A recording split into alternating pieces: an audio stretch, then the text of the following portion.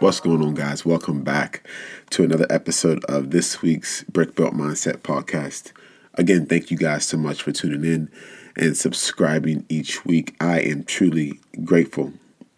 So today, I want to talk about looking at your weaknesses from a different perspective. I believe one of the hardest things to do, especially if you're somebody who is constantly trying to improve, or you're constantly trying to up your levels of success, or even up your levels of commitment and consistency.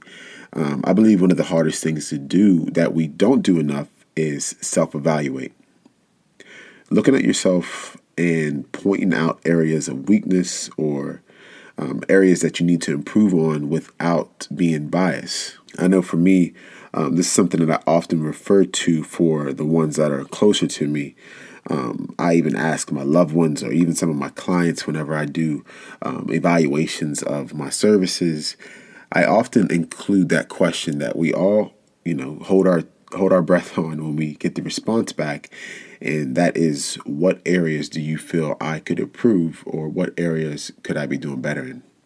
And if you're somebody like me who's extremely hard on themselves, especially with anything that you provide as far as service, even this podcast, you cringe at some of the feedback. Although you put it out there and you ask for it, you oftentimes cringe on those few clients or those few opinions that are brutally honest. And something that I learned early on when I first became an entrepreneur was from another entrepreneur, that those opinions and all that feedback that you get, that most of the time, those comments are the areas that you need to directly focus on.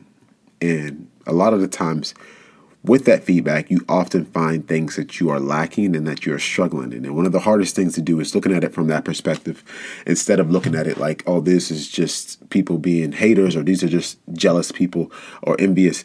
But oftentimes those are the people that you honestly want to listen to, because sometimes they have nuggets of truth. Now, by no means am I saying those who are extremely cruel or people who are just honestly miserable and trying to put you down, that they're being honest. No, I'm talking about the ones who are brutally honest and that are taking the time to actually write out feedback that you need to improve on. Is because that perspective right there is something that we don't look. Those are our blind spots. Those are areas that we don't take the time to look at because we're being biased of our own self-evaluation, and we are watering down our own assessment. And this only causes us to continue to be biased and continuing to look at things from our own perspective rather than from another lens. And don't look at this like it's an attack or it's harmful criticism, but rather an opportunity to improve on something. Build that trust with those around you to bear the weight of truth, because that's the only way you're going to both get better, or that your circle's going to get better. I think we forget that perspective is just another way of interpretation, meaning that there is no right or wrong way to receive it. The only way it becomes wrong is based on the actions that follow.